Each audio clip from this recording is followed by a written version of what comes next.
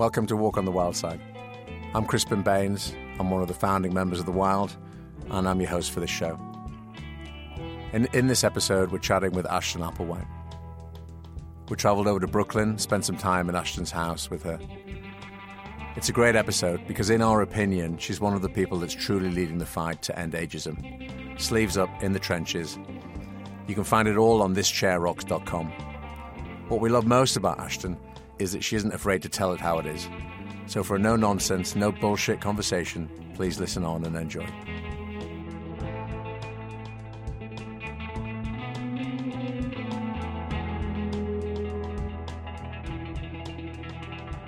So welcome to Walk on the Wild Side, the podcast where we're uncovering the people and the ideas that help us all to flourish throughout the life course and leave a legacy to be proud of. We're here today with Ashton Applewhite, who requires no introduction. You heard about her in the bio. It's wonderful to be here at Ashton's house on a rainy day in Brooklyn. Thank you for accommodating us. It's actually the second time I've been to your house. The first time was relatively recently. I was here at a Circle event. Must give a shout out to our mutual friend Charlotte.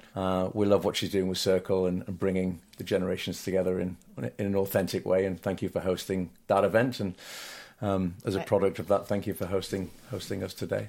Thank you for not making me go out in the rain. Well, so why don't we start at the beginning? You know, there's so much that we can get into, and we're going to go in a few different directions today. But for the benefit of me and for the listeners, how did this begin? What's your story? And perhaps more importantly, what's the calling? I wish I had a tidy, soundbite friendly answer. If you look at my weird bio, it's obvious that I've never had any kind of plan whatsoever. The last time I had a full-time job was when I moved to New York to work in book publishing, which I did because I like to read. So that is as intentional as I've ever gotten.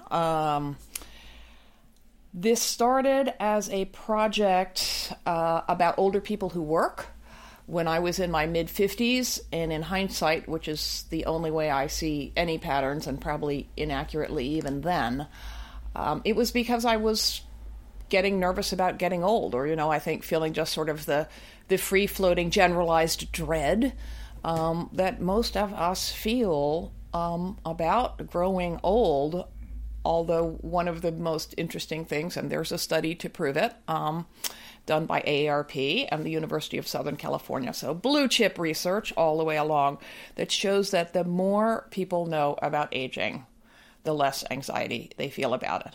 And Of course, to you and me, this is no surprise, partly because our fears are so out of proportion to the reality, but also because there is a ton of, evidence about the ways that aging enriches us in addition to the losses we all already know so much about. Right, yeah. So, project about older people who work, inspired by my in-laws, who were in their 80s at the time and were booksellers, and said people kept asking them, so when are you going to retire? So it started as a blog called sowhenareyougonnaretire.com, which at least got me to learn how to do a tiny bit of HTML and write, post on a website. Right.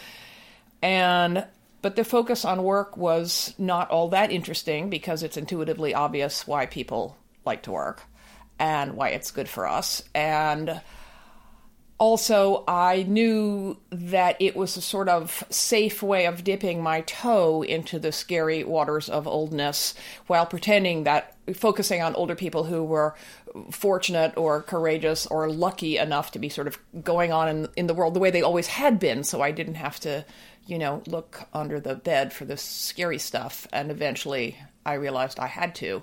But and it took me a long, long time to realize I had to write another book to become a public speaker, sort of by accident.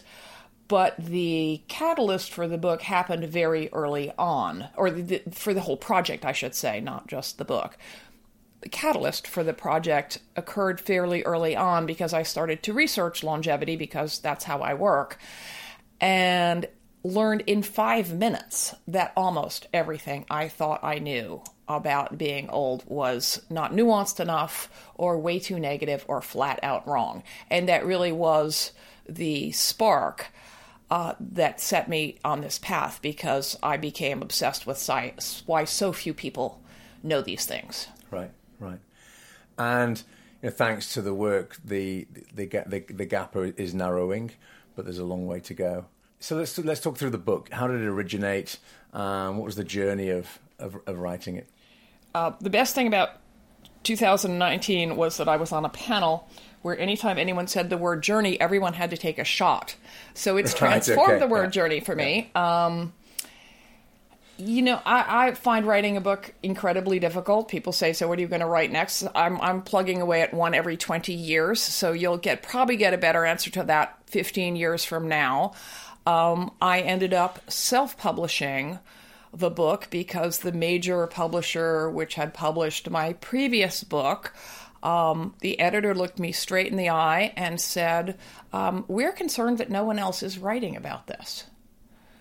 And I managed to squeak out that I thought she should see that as a feature, not a bug, instead of the cruder question hovering at the forefront of my consciousness. But I have to say, no one was interested in making the kind of offer that I thought such a big and professionally executed idea deserved. And with the help of my partner, Bob Stein, who has decades of experience in electronic publishing, I did self-publish the book, This Chair Rocks, A Manifesto Against Ageism. And this spring, in March 2019, it was published by Celadon, which is a new imprint at Macmillan. And it was published in the UK. It's about to come out in Australia, where I'm about to go on a tour. So, it just takes time. Fortunately, I am dogged by nature. I think you have to be. And unfortunately for the rest of us, we need people like you to lead the charge. So there's a movement now. That's what we're calling it. How would you describe the movement today? I so want to hear what you have to say, but perhaps not on the air, because I'm so immersed in it, because I have been calling for a social movement from day one. If we were looking at the role of women in society, think where we would be without the women's movement, the global women's movement of almost 50 years now duration. If we are looking at the position of older people in society, likewise, we need a global grassroots movement to change the way we think about age and aging.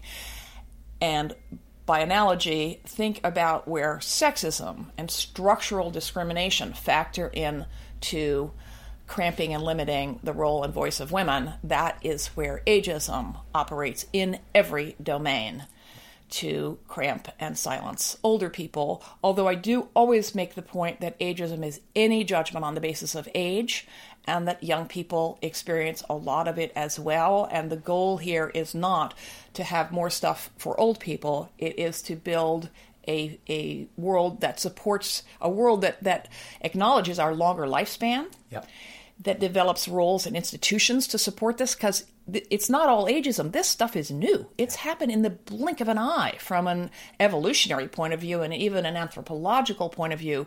So we have this incredible opportunity. Whatever we create has to benefit and sustain people, young people too, because it's really hard to be in your 20s. It's really hard to be in your 30s when you have little children. And then you have the midlife trough to look forward to. Right. So, we need to rethink the whole damn thing. It's not just about supporting older people, although, of course, older people do hugely bear the brunt of ageist attitudes and stereotypes. I think that's right at the heart of it. And before we go through that, let's go back a step. We've got a problem with ageism. People are being discriminated on based on their age or perception of their age. Was it always like this? And how do we get to this? How do we get in this mess? I shouldn't plug someone else's book, of course, but Mark Friedman in How to Live Forever does a wonderful job of describing sort of how we got here. I talk about it in my book as well. Bill Thomas has a wonderful book, Second Wind. He's really a historian. there has always been ageism in an absolute sense. If Genghis Khan was at the door and you had to pile everything you owned on a pony or a camel, well, the slowest and the weakest would be left behind. So in that sense, there's some biological determinism to it. But as you can see, I can't really make that argument with much of a straight face, since Genghis Khan is no longer at the door, and we have ways and devices on which to pile those of us who cannot run or walk as fast as everyone else. There is a lot more old age than there used to be. But there is also a lot more urbanization, global capitalism, and trends, the industrialization, and all these trends have broken up the intergenerational family and social units, villages in which we once lived, where everyone had an obvious purpose across the lifespan. Right. And the other thing that capitalism does is to tether the value of a human being to their conventional economic productivity, which makes children useless because they not only don't earn, they don't vote.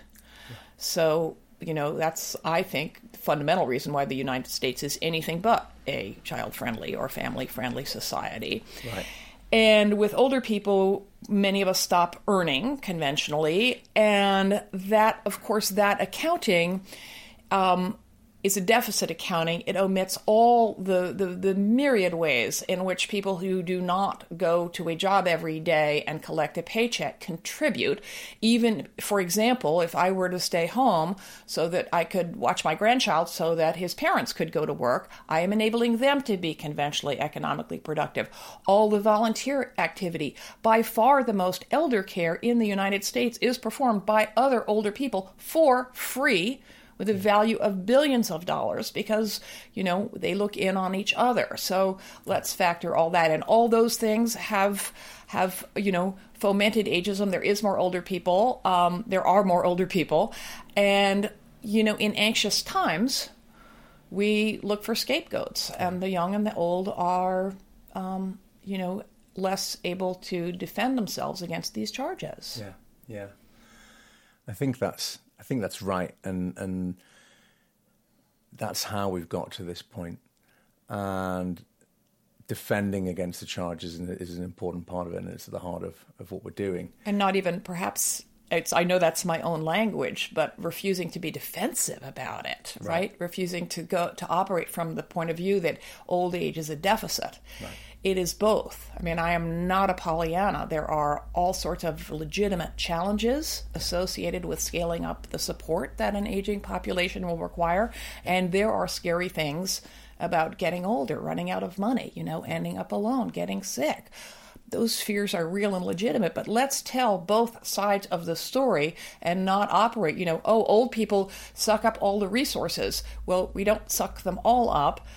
And that is, pensions and retirement and health insurance were designed precisely for that reason, so that people who needed more assistance in remaining autonomous and not being a drain on other people arbitrarily and unfairly could have that. Yeah. So that means the system is working.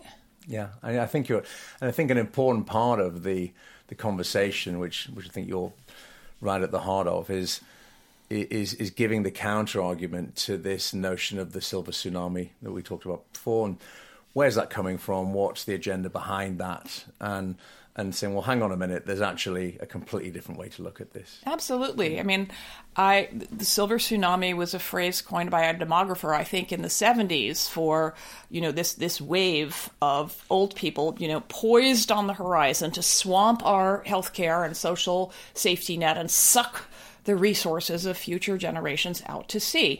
And conflict sells papers, that everyone's going to look to see, oh my God, that's terrifying. I need to learn about it. The older population, the baby boom getting older is hardly a tsunami. It is the best studied demographic phenomenon in history. Scientists have been tracking it for decades. A better question is, why are we not better prepared? But this kind of alarmist language justifies the fear and neglect of older people, even elder abuse, right? And So let's look at how we can prepare for it and tap into the abundant opportunity it also presents. Social gerontologist Jeanette Liardi came up with a beautiful phrase, which is a silver reservoir. Right. Which really shows the power of language. I mean, suppose that tsunami, instead of, crashing on an undefended shore, fills up an unprecedented, reservoir of the social capital of hundreds of thousands, if not millions, of more healthy, well-educated adults than ever before in human history. How do we shape a future that allows us to take advantage of that? Yeah, I think it's such a critical part of it. And also the empowerment notion of the people who represent that demographic, the people who are getting older. Which is everyone. Which is everybody.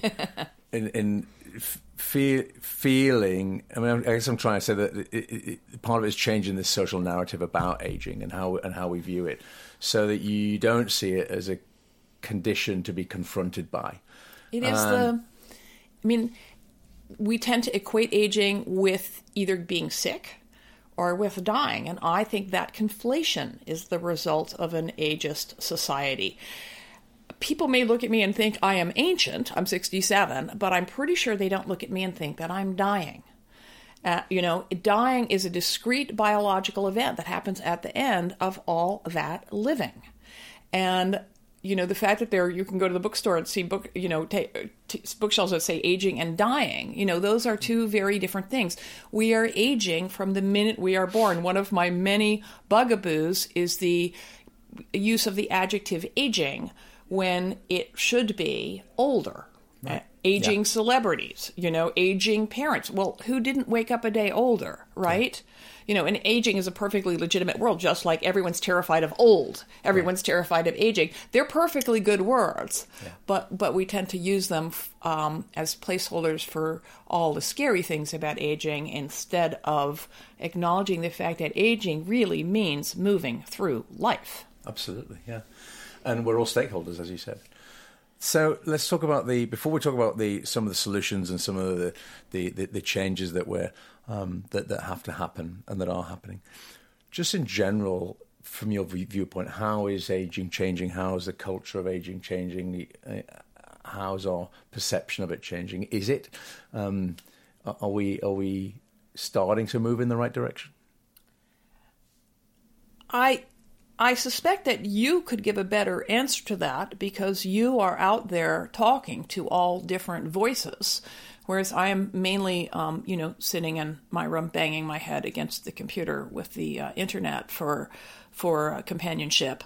But of course, I do get out and talk to people, but I have a very particular point of view, which is to foment this kind of broad-based social change at whatever scale and in whatever way people are comfortable with. So, anytime someone says, I read your book and I realized, oh crap, I'm really biased. That to me is it's tiny, it's a grain of sand, but it's where it all begins. It just has to, replicate across many, many, many thousands of people. I absolutely see evidence really gathering speed, which is very exciting to me, that ageism itself has become more and more part of the currency of the conversation. I have a Google prompt set to ageism. The list is longer every month. 3 years ago, I had the honor of giving a keynote at the United Nations on the International Day of Older Persons, which I'm looking forward to when the world adopts my language, which is to call older people olders and younger people youngers, and then it would be International Olders Day. Doesn't that sound better? Sounds way better. It's a UN holiday to celebrate the rights and position of older people around the world.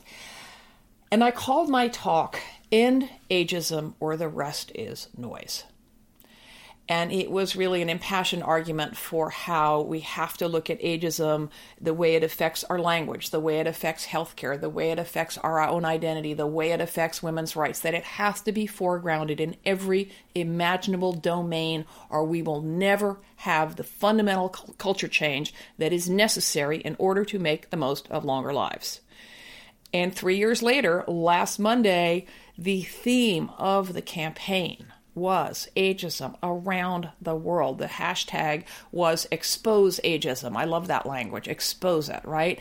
And initiatives in Liverpool, in Ghana, in Dhaka, in Santiago, in Denver, everywhere. People I think it was Paddington Station in London, holding up cards that spelled out end ageism.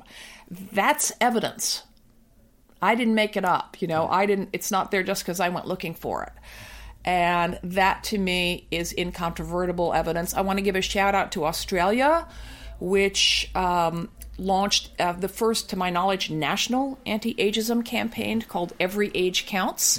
I guess this is as good a time as any to mention a website called Old School, oldschool.info, which is a clearinghouse of free, vetted anti-ageism resources, because movement needs tools.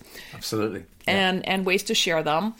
And since we started it, I started it with two colleagues a year ago August, and it's growing with leaps and bounds. We didn't think anyone would be terribly excited by a clearinghouse of anti-ageism resources. Not the sexiest phrase ever to roll off the tongue, but the response was amazing. And since we started it in August, last December started a campaign section. I mean, these are full-fledged campaigns of different scales, of course, but not about living healthier, not about looking good, explicitly about confronting ageism, what it is, and how do we end it. So the campaign section has already, I think, 9 or 10 examples, and we're adding more of those all around the world, of people who are seeing that we need to mobilize socially and politically to confront ageism, whether it's in your family or your book group or your municipality or your country or the whole damn internet. Absolutely right. I mean, it takes a village, takes more than a village. And we'll definitely put links through to the clearinghouse in the show notes. So let's talk about what success could look like. If we continue in the right direction, and the right stakeholders, meaning all of us, can reframe how we're looking at this as a subject, and we get society in the direction it needs to go. What could success look like? What should it look like? Well, I'm going to give a bigger answer than you probably like, which is to say that we are not going to achieve equal rights for older people without allying with people who are working towards equal rights for people of color, equal rights for women, equal rights for immigrants, equal rights for people with disabilities. There's a wonderful poet named Audre Lorde who said there's no such thing as a single issue struggle because we don't lead single issue lives. Right. So, if we could, making things better for wealthy white people around the world is already happening. The question is, when will life be better for a, penniless woman in, somewhere in Africa where the demise of clan systems in certain countries have left especially old widows who are murdered. Who are accused of witchcraft, so their land is taken. We won't be there until we have protected all these people against all the damn things.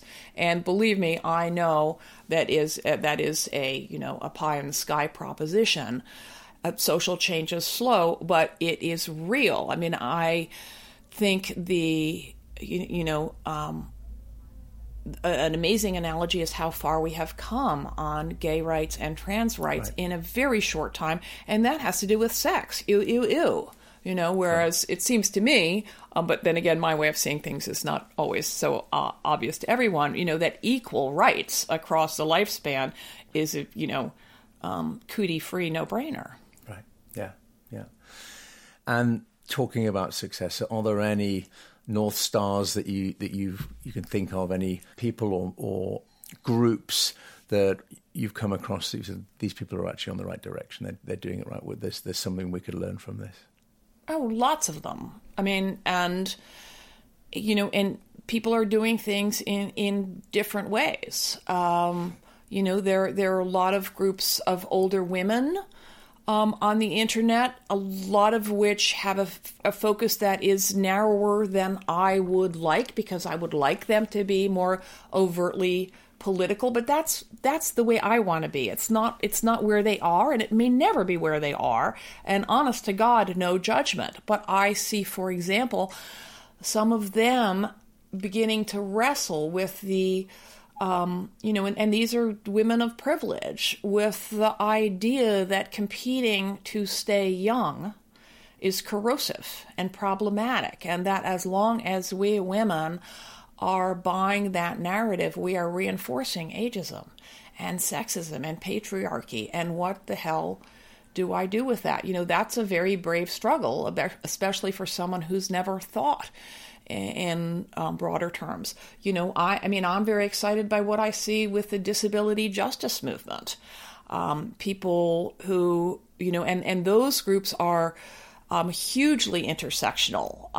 They acknowledge, that bias reinforces and compounds each other. Many of the leading voices are young queer women of color, which is, I think, intrinsically interesting. And they are making alliances across all those groups. Age is not on their radar yet. I don't fault them for that. It's my job to find them, and especially if people with disabilities often have limited energy and their access is constrained, and they often have not much money because they're discriminated against so fiercely in employment. It's up to me to find them, and it's up to me to make a case that is valuable to them on their terms. But I know we'll get to them, and I know that when I do, or we do, hopefully there'll be lots of us, because all I want is for 1 million more people to do some version of this, again, on whatever way and on whatever terms works for them.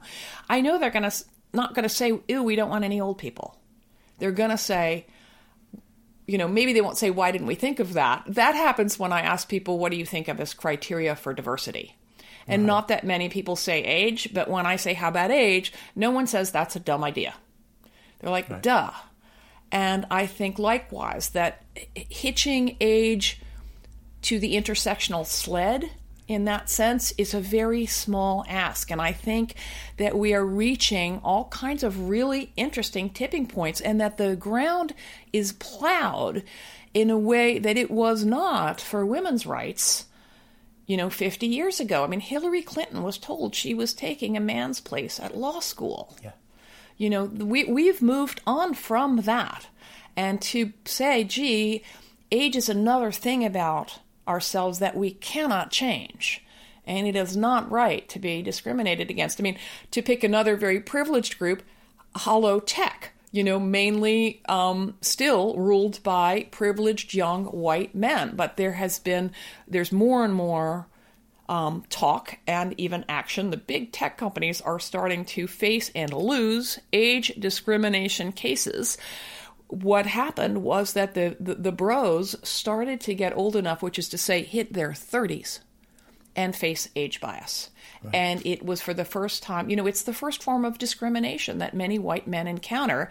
And I think for some of them, it was a real forehead smacking. Oh, this is what the women have been whining about all those years. Perhaps. I don't mean to speak for them. Yeah. But, that is another catalyst. So I think it's really, coming from all directions in utterly different ways. And the more the merrier. The more the merrier.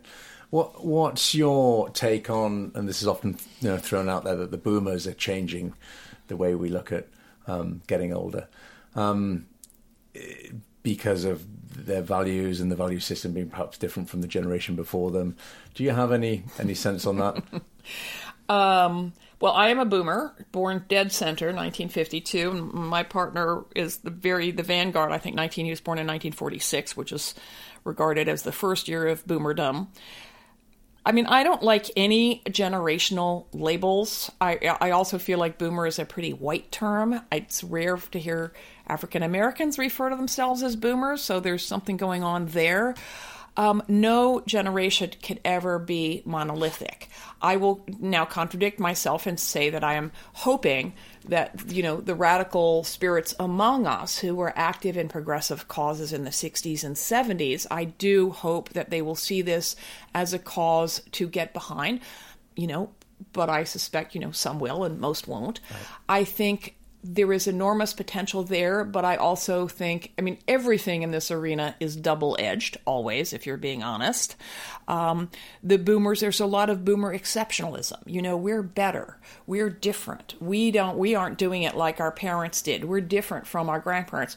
Well, true enough, but that's a lot about privilege, and it is a force that does foster a lot of age denial. If you think it's never going to happen to you, or you're going to do it differently, or you're going to do it better, I think that one of the reasons ageism is starting to gain traction is because it is dawning on my generation that, yes, you may be aging more slowly from a biological point of view. You may have different ideas about where you want to live in your later years, as opposed to some grim nursing home, etc., but that is being provoked by the realization, however welcome or unwelcome, that, this stuff is going to happen to us just like it has to every other generation in history. A lot of the energy in Ageland is around boomers' purchasing power, of course, which is not surprising. It is shocking that ageism is so perverse that companies don't even want to sell stuff to us. Yeah. So widespread. But again, consumer behavior is not going to drive culture change. Culture change has to precede this. Right? It's not like seeing there's cool products to enable me to do some sport or wear some hip thing that didn't exist. I have to believe that activity is available to me, and that look is not forbidden to me because it's not quote unquote age appropriate. That's going to drive it. Right, absolutely.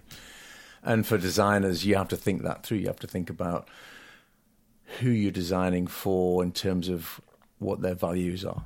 And fashion is funny. Yeah. There's a fetishization of very old, fashionable women. I don't believe in the phrase age appropriate in any domain except for children, obviously. If you want to wear mini skirts till you're 120, more power to you, and I don't care what your legs look like. We learned that from the body acceptance movement. Many of us don't want to wear uncomfortable shoes. I never did wear high heels. Tragically, I do love shoes though. And everything's good on me but my bones. And I have to be careful now about the shoes that I wear, and it kills me. But it wouldn't, I'm going to put a shout out to shoe designers out there. Please make sharp shoes that also support the foot, because I don't want to end up, wearing only sneakers, which I already have to wear too much of the damn time anyway. And there's so much to be done there, and I think that some fashion designers are grasping it. While we're on this subject, and this is a big question, and I know we've chatted a little bit about it before, but I'm interested in gender and how the genders are aging. Are men doing it differently to women?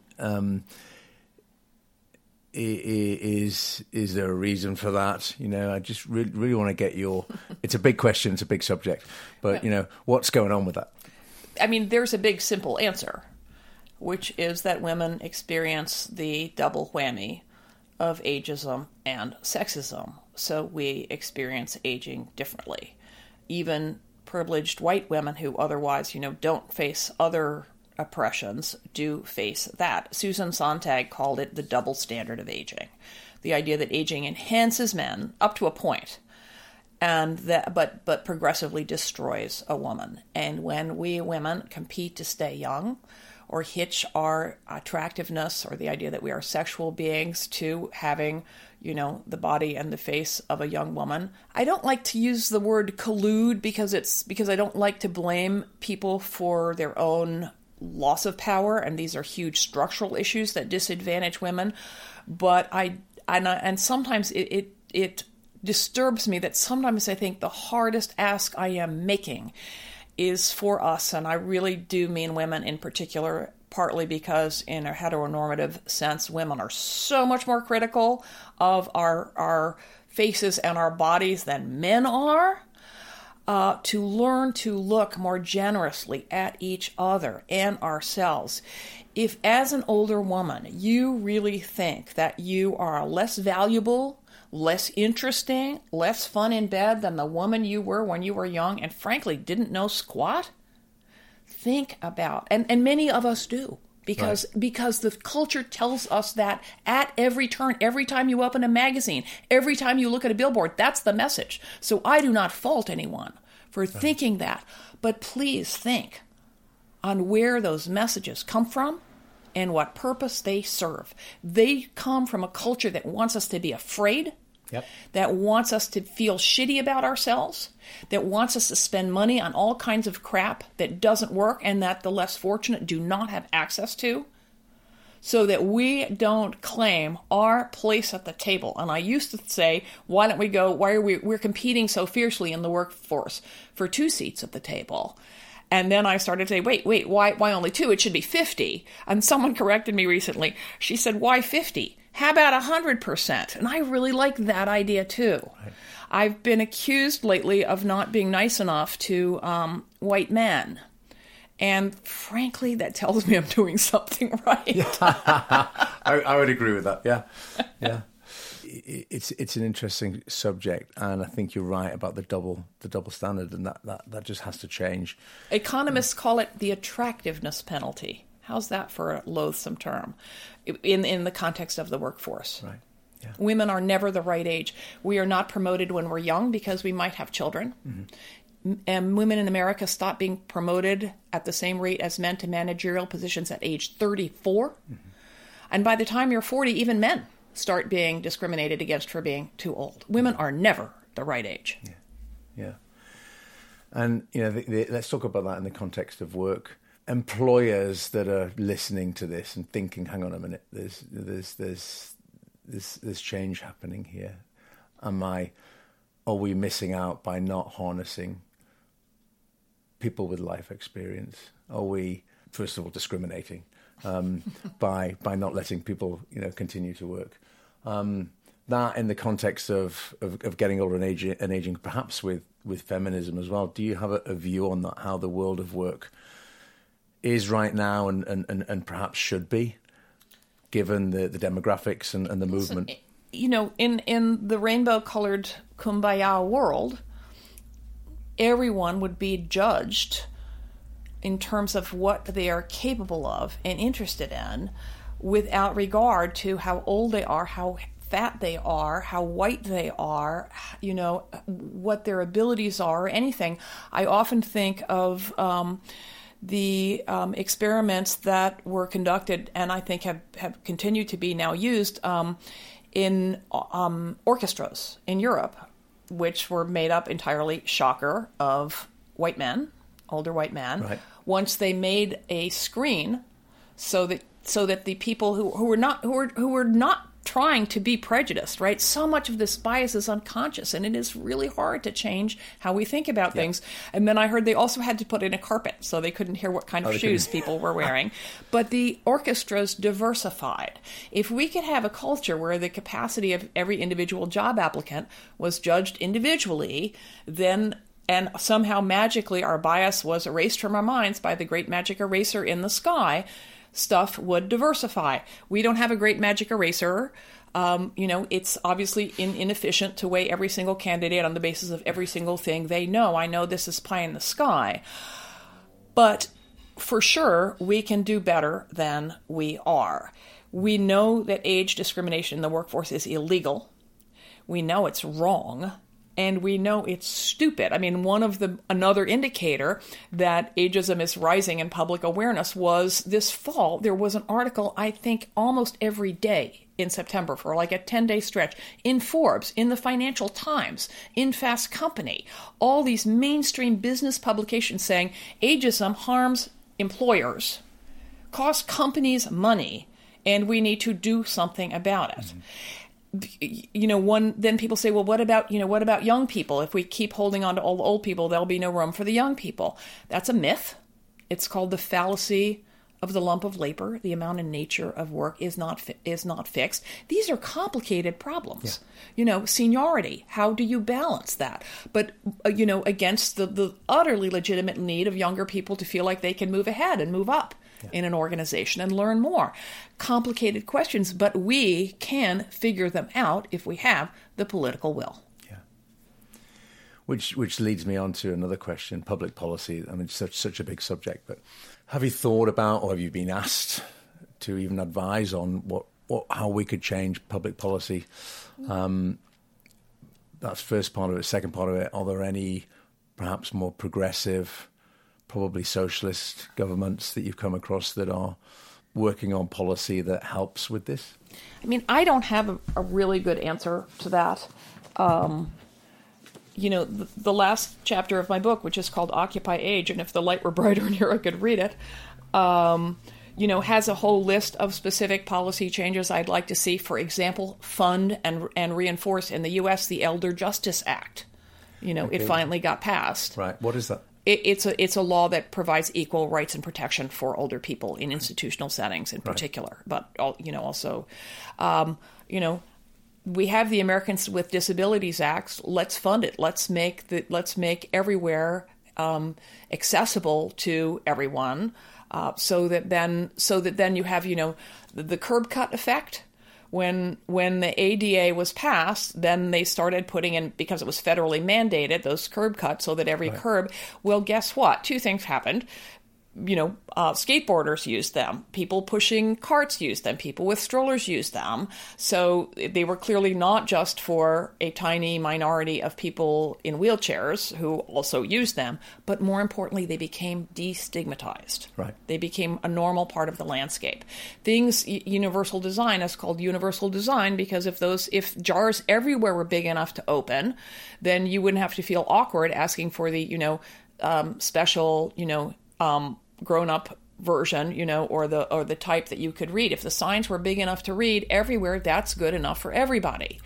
But there is a whole list of policy changes. There are millions of people, really smart policy wonks, working really hard on exactly those questions who can give you more detailed answers. I am working on the broad culture change level so that when then in each domain the person says, here's something we could do to make this park, to make this school, to make this community more age-friendly, I like to point out that community is going to be all age friendly. Right. It's not just expensive stuff we're doing for old people. A community that is good for older people is good for families, it's good for commuters, it's good for everyone. Right. And it's not you're not doing things. I mean, a world that is better to grow old in is a better world for women. Yep. It's obviously a better world for people with disabilities, which frankly most of us are going to end up in that category sooner or later to some degree. So again, it's for all of us. It's better for people of color because we become because everyone, no matter what color your skin is, gets older, and because I think it awakens us to unjust systems everywhere around us, and so on down the line. So these are improvements for a better world for all, hokey though that sounds.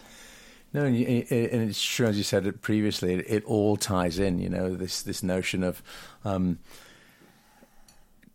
after ageism. It should be hitched up to the other social movements. The other it all ties in together. And if you're interested in living better or advocating for living better, then that's part of it. So we've talked on a macro level, on a personal level. If someone is listening and is feeling older, and you can feel older when you're 20 or 40 or 60. What does older mean? Yeah, feeling left behind or marginalized because of their age or perceptions of their age, what would your one-on-one advice be to somebody who's feeling ageism? My first piece of advice would be to think about your language and think about how we use feeling old as a placeholder for the thing we are actually feeling, which is left out, which is ugly, or unattractive, or like people aren't interested in what you have to say.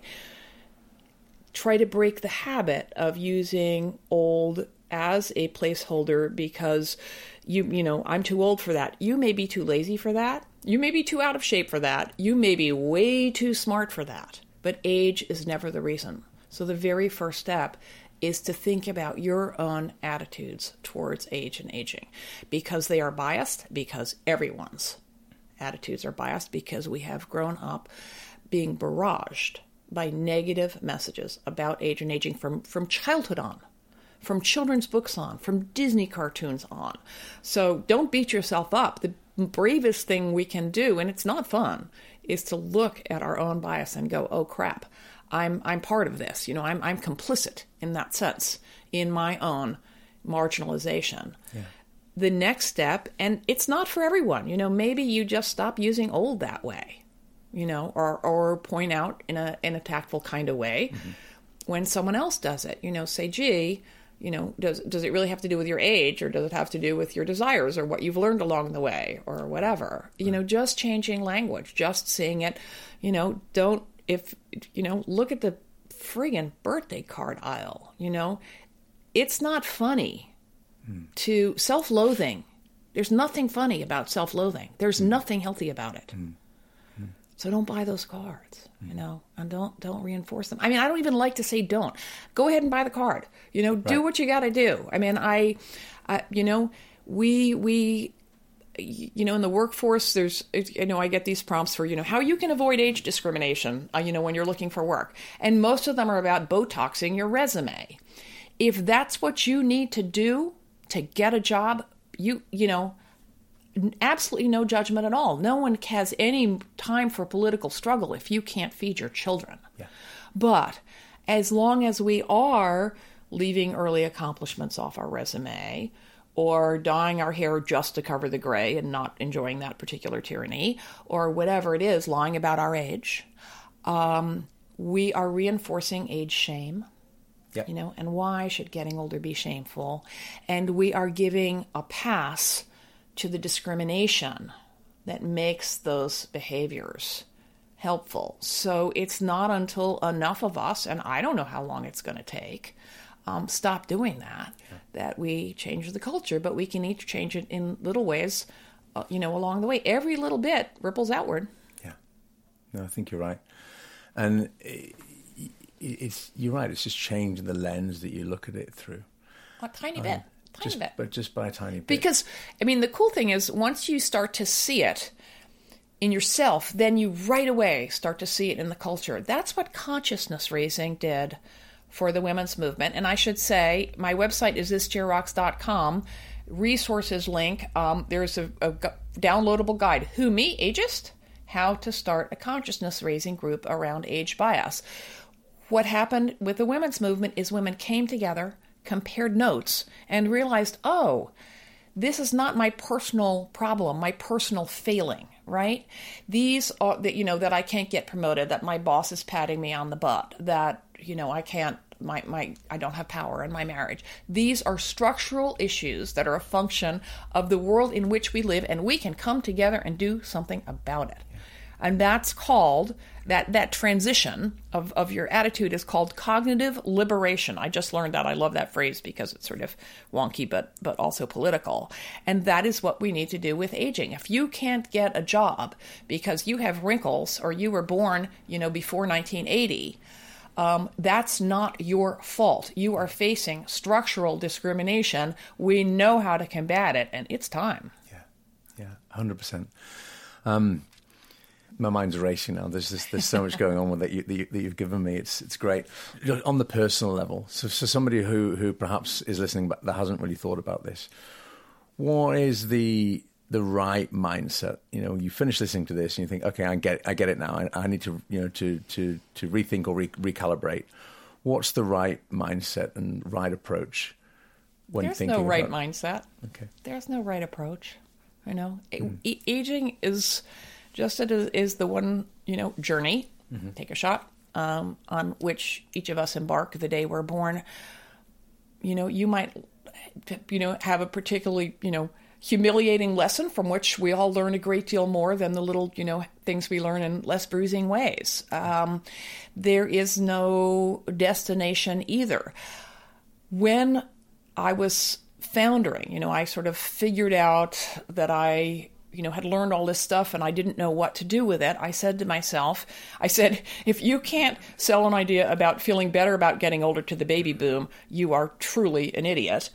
But I also said, more significantly, that if all I get out of it is that I feel so much better about the years ahead, that may have to be enough, and it is a lot.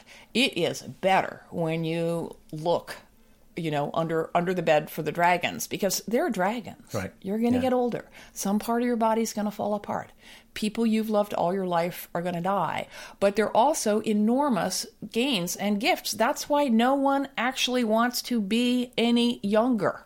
Think about that. No one actually wants to erase it, no matter how erase their years, no matter how scared they are. So tap into what you know.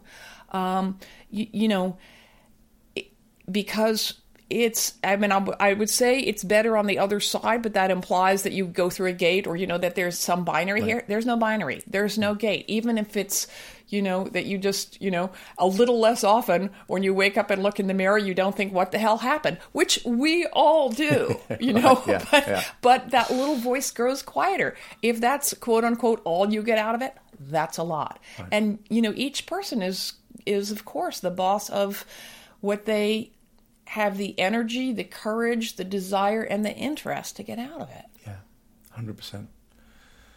Let's talk a little bit more about you, because you're you've become such a great voice and a leader. One of the notions that we're interested in is the notion of flow, and how do you achieve flow in work, and that's really about purpose. You have such a sense of purpose in what you're doing. What is it that's giving you meaning in this work, and what are the gifts that the work is giving you personally? I achieve flow for about 5 minutes a year, it feels like. I achieve flow in the very, very occasional times where I force myself to sit down and write something and look up, and more time has passed than I thought it was. Generally, the time passes grindingly slowly. But then again, I write slowly. I don't like the writing. I like the thinking, and I like waking up in the morning, you know, with an interesting idea. I have to admit, you know, even if it means I have to force myself to sit down and refine it, I like that iterative process. I mean, I feel incredibly lucky to be doing something that is so deeply interesting to me, intellectually and politically. You know, the more I know, I feel like two things happen. The few things that I'm pretty certain about, I'm able to refine my understanding of them, and then the vast field of things I have yet to learn about grows even vaster. But that, to me, that's the fun. It's like I'm not going to run out of interesting things to think about and talk about if we are talking about the journey on which every human being embarks, and the social and political context in which it occurs. For a generalist, I'm a generalist. Right. There's nothing that isn't potentially on this menu, and I love that. And it does feel important at the individual level to, you know just from friends and family, or, you know, emails that come in over the transom saying, thank you for helping me see this differently and feel better, or feel more energized, or whatever whatever form it happens to take in their life. And there's also no question that, you know, the planet, you know, the planet's in trouble, and that we are not going to address that biggest of all issues without everyone coming together on that. And that means all ages. Ageism is the biggest obstacle to that, plus, and then there's the separate phenomenon that more people are living longer than ever before in human history. So how do we take advantage of that for individual, collective, and planetary, gain? Yeah. There's lots to do. There's lots that has already been done, thanks to you. Thanks to the movement. One of the questions we like to ask all of our guests is heroes. Do you have any heroes? I wish that I had met Maggie Kuhn, who was the founder of the Grey Panthers movement. What I've heard her and the video clips I've seen of her, she's just, brave and clear and utterly unorthodox. So she's a hero, but I didn't get to meet her. I was lucky enough to meet Dr. Robert Butler. Right. In conjunction with a couple of journalism programs. He ran the International Longevity Center here in New York, and it partnered with the New York Times for these fellowships. And I applied when I swore I had a blog with 10 posts and perhaps 5 readers, and they took me on, and that and then they let me audit in subsequent years, mm-hmm. and I got to meet him and a number of times, and he was deeply inspiring. Unfortunately, he died, a while ago already. Mm-hmm. I meet inspiring people all the time. Yeah. There's 2 big names there. Maggie Kuhn, I would love to have met her myself, and I think she'd be, wherever she is right now, happy with what's happening. I hope so. I'm sorry Bob Butler didn't live long enough to see me stick it out. I keep a picture of him stuck on my. It's about as close as I get to a devotional object. But yeah, phenomenal people. And as I said, I'm sure happy that things are being pushed, if not dragged, in the right direction now. So I'm going to bring it to a close soon. Before we do that, for people that are now starting to get it and are interested in the movement and want to know more, what would you suggest are the first steps they should take? I feel like I answered that with the question about looking at your own language and stuff. I have a blog post which has 10 things you can do if you want to combat ageism. So if you write me, you could put that in the notes. And honestly, if people really want to learn, they should read my damn book. But I don't want to say that because it's not free and I don't like to pimp myself. But it's a really good book, and if you really want to know more about ageism, it is the best thing out there. But people can also just noodle around. It would be great if you made the point that I have been thinking out loud in blog form for 12 years. There is a ton of free stuff, so they could just, noodle around there. And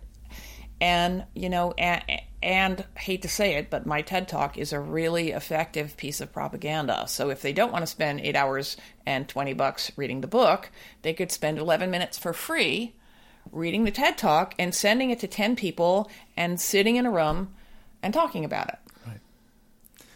And that's all online. It's all available through This Chair Rocks. And I'm sure we can put that into the show notes. So last question, or a couple of last questions. To bring it to a close, it's often said that a search engine is good at giving us the answers, but a wise sage will ask the right question. Now that this is a show around flourishing and trying to live better, what's one question we could perhaps ask ourselves to get started in the right direction? In terms of reframing how we're looking at aging and ageism in our own lives, is there one question we could ask? One question you wish people asked you? No, I love being asked questions I haven't been asked before, and you have certainly aced that. I would urge people I think it's incredibly important to have friends of all ages. and we live in a ridiculously age-segregated society here in the United States. So think of something you like to do. You can't just go grab an old person or a young person and say, "Hi, let's be friends."